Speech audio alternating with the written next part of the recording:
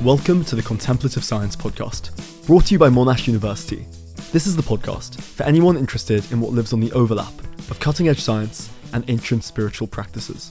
From monks to neuroscientists, our expert guests join Dr. Mark Miller and Jamie Slevin to explain how contemplative practices work, and crucially, how they can help us improve our lives.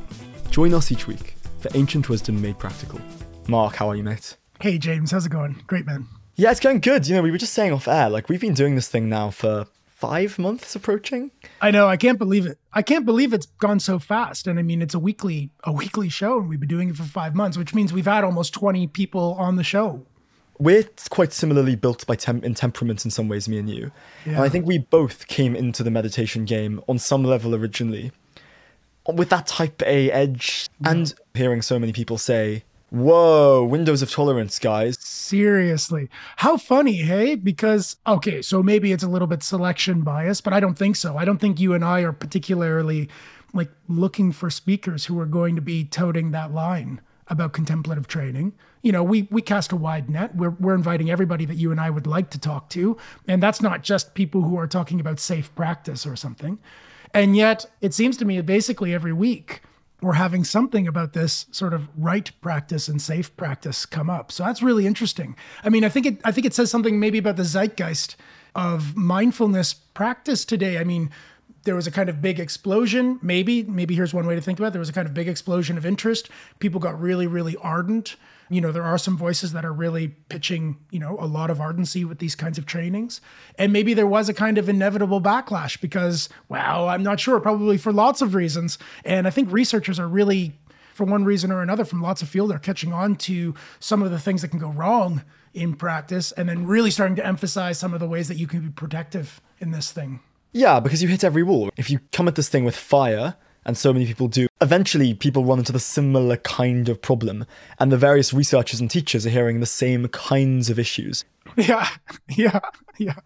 I mean, in some ways, it's not surprising at all, right? You have basically a research agenda, which is to look at the benefits of contemplative training. Now, that's already, we should be a bit suspicious, right? That you're not bringing your bias into the study. And I think more and more we're starting to see balanced academic engagement with these ideas. But I think originally there was a kind of bias, maybe not a strong bias, but there was already the idea, let's look at the benefits. So now you're getting this research paradigm that we really believe in, neuroscience, psychology, psychiatry, and they're going, wow, meditation is good for this and this and this. It keeps you young, it keeps you balanced, keeps you wise, makes you intelligent, makes you a better worker. No wonder people are going, wow, it's a kind of panacea. I should invest a lot of time into this thing, although they don't maybe have the right supports or the right teachers or the right understanding. And so they're just practicing at a high level because the research said, hey, this stuff is awesome. Go, baby, go. One question I have for you is, you worked with Culadasa, John Yates. Yeah. And he, for those who haven't ran into him, was a neuroscientist, wasn't he, once upon a time as his primary gig? He wasn't a neuroscientist by profession. He did lots of things, but he was a kind of neuroscience aficionado or a neuroscience dilettante. He was a very serious hobbyist, and it came into a lot of the things that he was teaching. He wrote this book called The Mind Illuminated. Now, The Mind Illuminated is my introduction to formal meditation. And it's a brilliant book in some ways. The process of meditation can be very confusing at the start, which is a lot of what we've chatted about. It breaks it down for a certain kind of personality beautifully. But it's also this thick, big book, and it's, if you're the type of character who goes away and revises, all the details, it's ripe for that. How do you see The Mind Illuminated and Culadasa and that kind of mechanical meditation training more generally? Yeah, it's really good. I mean, it's a really interesting question. So The Mind Illuminated as a practice manual, I think, is fantastic. I think it's fantastic because I think it fills a gap that we need filled in the sort of mindfulness community, which is a really technical and progressive outlining of how the skills and abilities that maybe one is trying to develop while they're learning to mature contemplative abilities, The book lays it out in a really progressive way, one thing at a time, which is great. But the potential problem is that it really does hook. I like to say that I'm a recovering type A personality. I don't know how well I'm doing in my recovery, but it really hooks that kind of personality because, again, it's very technical and there's lots to do. So it's sort of funny, the book, like even from the beginning, for anybody who's listening, if you haven't found the book, it's really fantastic. And you'll see, like right from the very beginning, it's telling you to be cool, be easy, be soft, allow, let come, let pass. I mean, it has all that language right up front.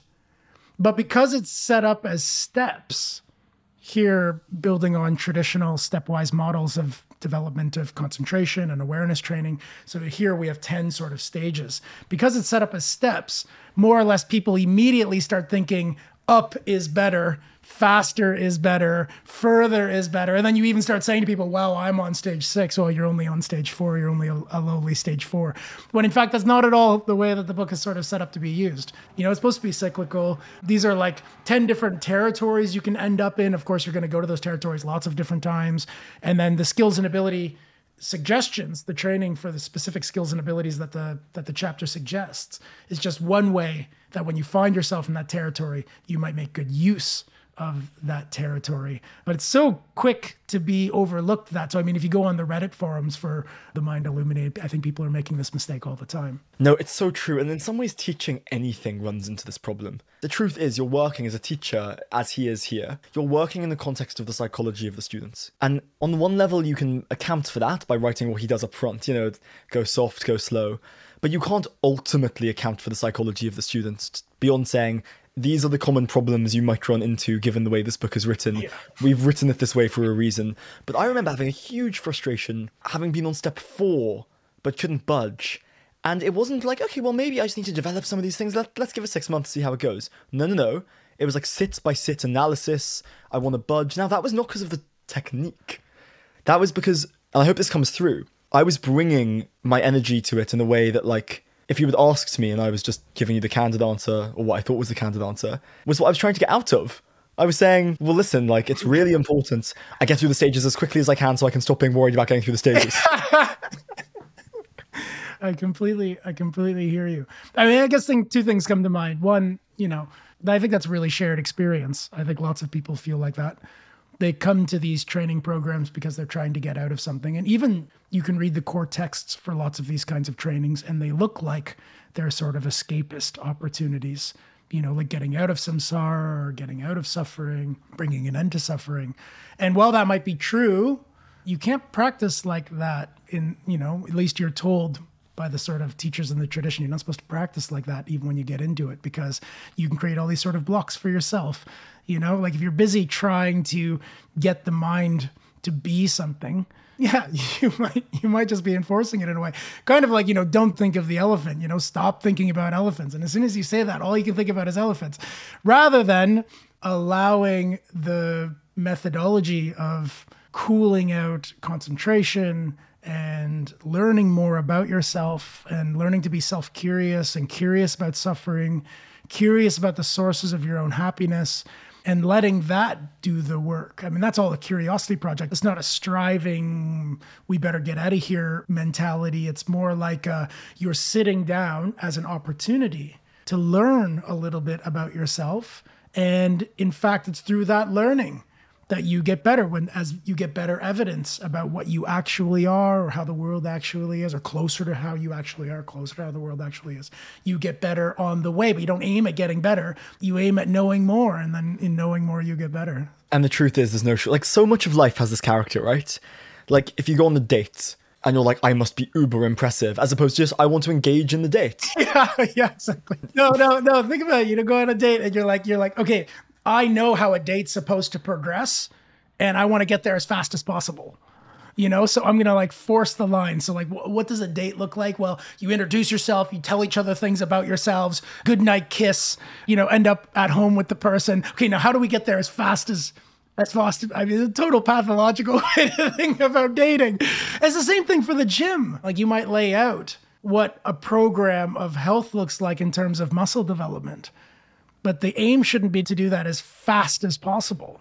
The aim should be to show up with each part, because, the best laid plans and all that, they're going to change as you change. And there's going to be days where you're going to have to press less, and there's going to be days when you press more. And, I have a practical tip to just riff off what you were saying there.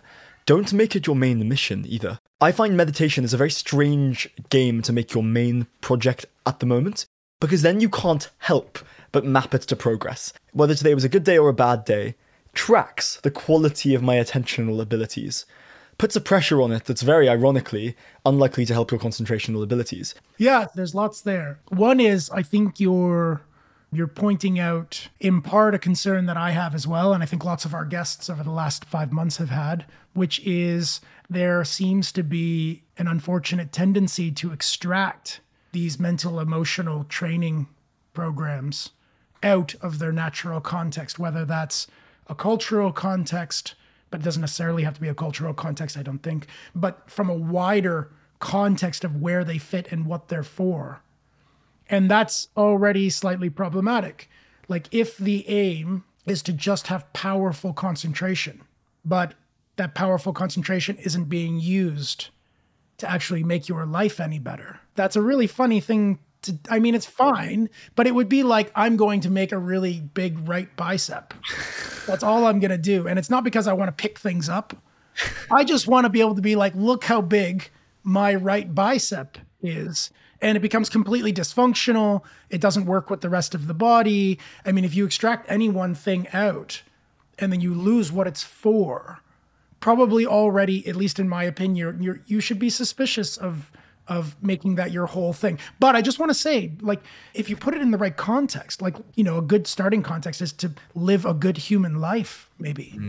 To know who you are, to know what this life is all about, and to let that knowledge of who you are and what life is support a kind of thriving, a flourishing here.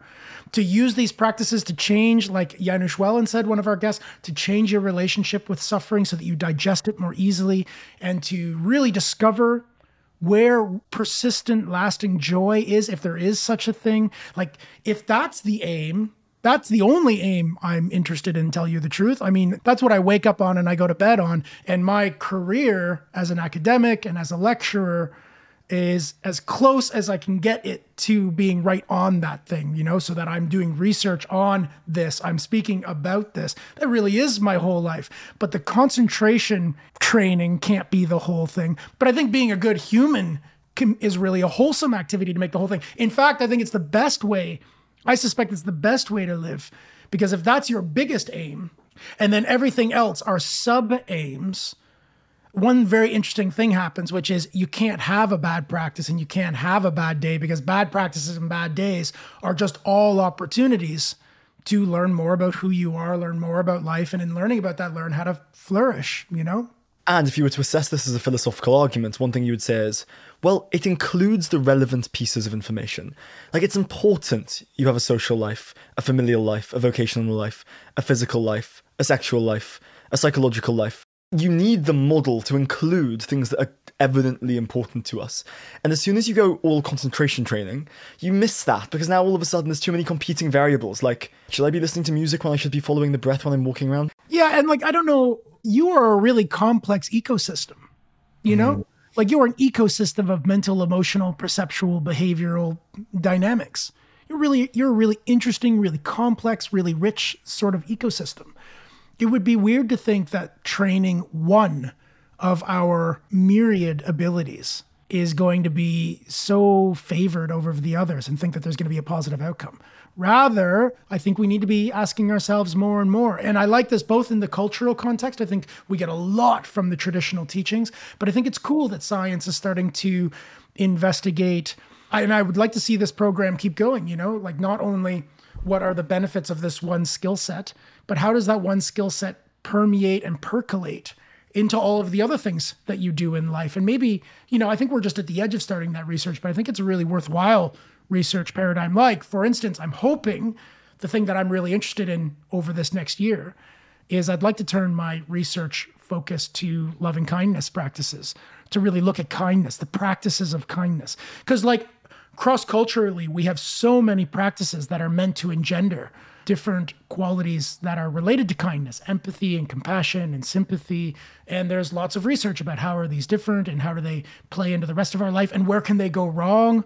Yeah, I'd like to see more and more. And when are they right to pursue, and in what quantities? There was a time in my life where if I had a financial problem, I've gone to meditate, which is the wrong answer. The answer is go speak to a financial advisor. And like that detail, right? Unless you're approaching this in the way you're suggesting one approaches it, you can make that mistake.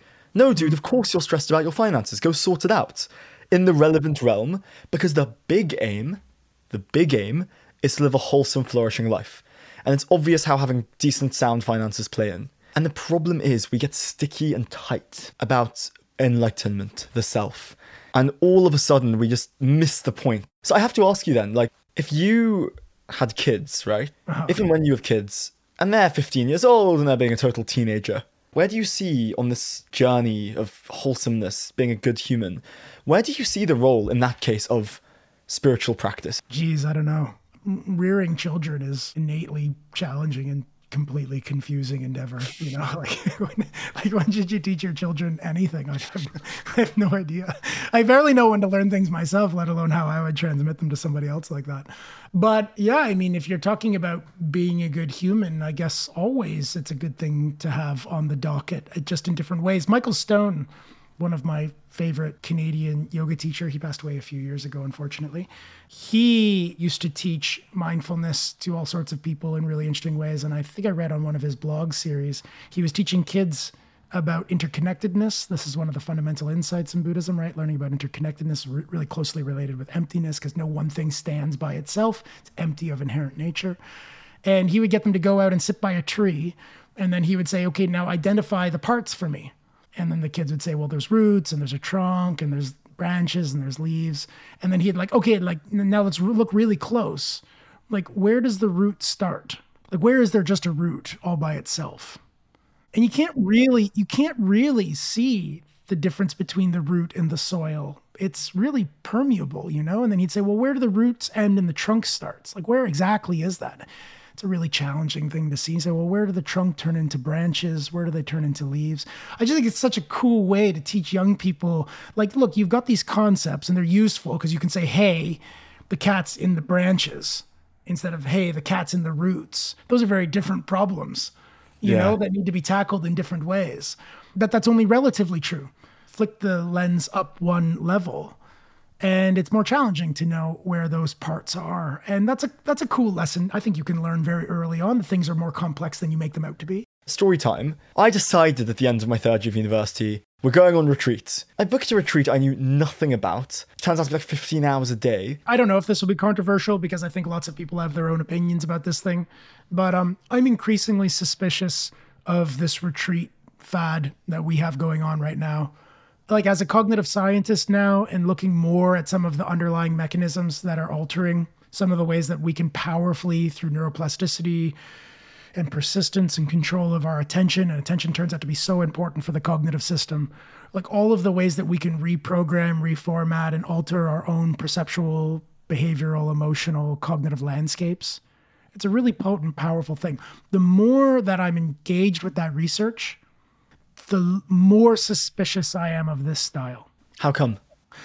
Well, because I don't think you should do anything for 15 hours a day that's cognitively alien, with no prep, with poor understanding, with little support, and outside of the context of somebody to help you integrate those things after the fact. I just think that's a bad idea. I think it's a bad idea across the board for anything that makes you go into a weird cognitive state from no time to 15 hours a day of time. Like, thinking back now, because like I was sort of the paradigmatic, hard-hitting meditator when I first started this 22 years ago. I did lots of long retreats. The longer, the better, the more radical, the better. Months and months at a time, living for years in different countries. Just to add some color, what's the longest you've spent out somewhere in a retreat context? 6 months. But lots of those. You know, I did 2 years in Thailand and 2 years in India, going in and out of retreat situations, sitting with lots of teachers. Okay, so I did all of that. So I know the ins and outs. And of course there can be huge benefits, but there are also huge detriments and lots of problems that then need to be addressed and updated, because you're just throwing yourself wholesale into things that, at least for me, I was thankfully, because of my type A personality, thank God I was semi-protected by it, because I did have good teachers and I did have good friends and I had people that I could stay in touch with.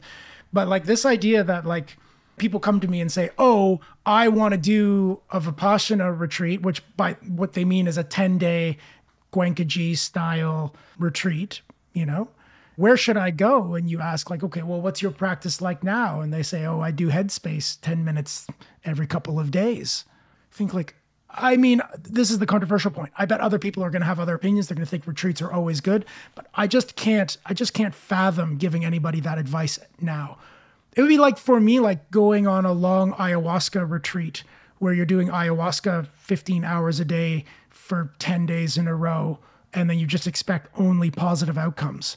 I just think like, you don't want to do this to your poor mind. Your mind is such a delicate, it's robust in lots of ways, but it's such a delicate ecosystem of processes.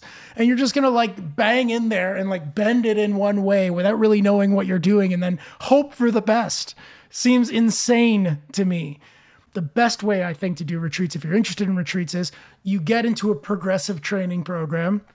You spend months or however long it takes to grow up your practice and to understand how the practice works. And you let that all happen organically from the bottom up. And then when you feel like you can't go any farther without going into a more exclusive environment, that seems like the right time for going on a retreat. We wouldn't do this anywhere else in our lives. No, it's nuts. It's nuts. It's nuts. It's totally nuts. And I think it's two things. It's one, we're making money because this is a hot thing. So you can charge a ton of money for these retreats. That's one thing. And two, because it's extreme. You're going to have peak experiences one way or the other. That's kind of attractive for people who are like looking for highs. You get to have these altered states. But again, that's a big miss. You're not aiming for altered states. Like even in the Buddhist contemplative training program, you're not aiming for altered states. You're not. You're looking for transformation, whole perception transformation. But it's very different from peak experiences. There's more gray area. There's more complexity. It's more personalized. The paradigms aren't competing, but they sort of coexist and they depend. There's so much more gray, and the grayer it gets, the less extreme action makes sense, I think, is the takeaway. I completely hear that, man, and I completely agree. So here's the good and the bad. We have all of these opportunities today. We have books translated that were never meant to be in the hands of practitioners that didn't know anything about the tradition. Like we've got a copious amount of information. We have teachers from every tradition teaching full-time, nonstop, and we can get their videos online. We can get their books. We can go on retreats of every ilk. If you have a little bit of access, you can basically sit with any teacher. So you get this huge board.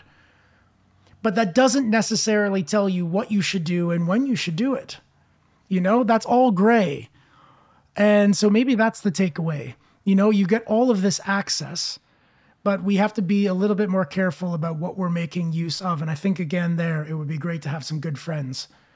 People, older brothers and sisters who have already been a little bit on the path of becoming, good and serviceable humans that you can check in with and you can ask questions of. And then, so that's one thing, is maybe to have somebody to talk to about these complexities, these gray areas. And maybe the second thing is to get this right view. And I love this view that's coming up in our program, which is this view of let's do it progressively. Let's be slow.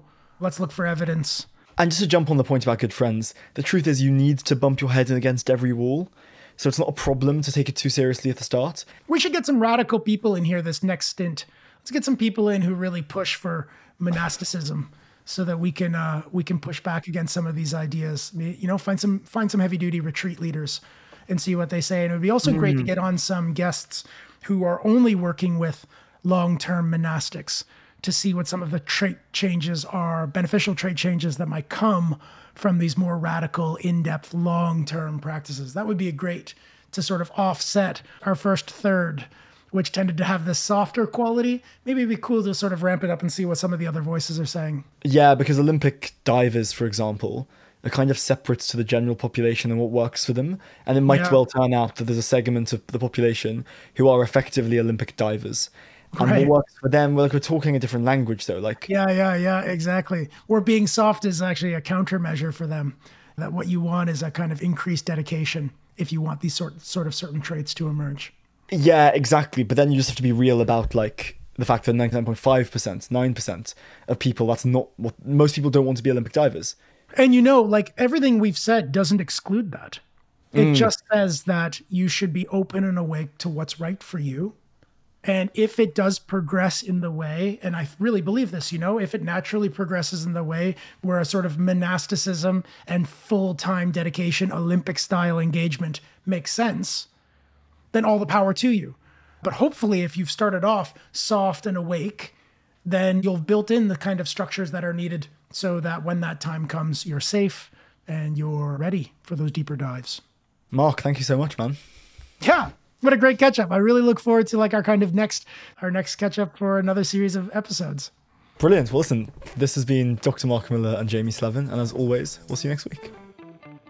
So thank you for listening to the Contemplative Science Podcast. We're available on the podcast app of your choice, as well as on YouTube as a video podcast.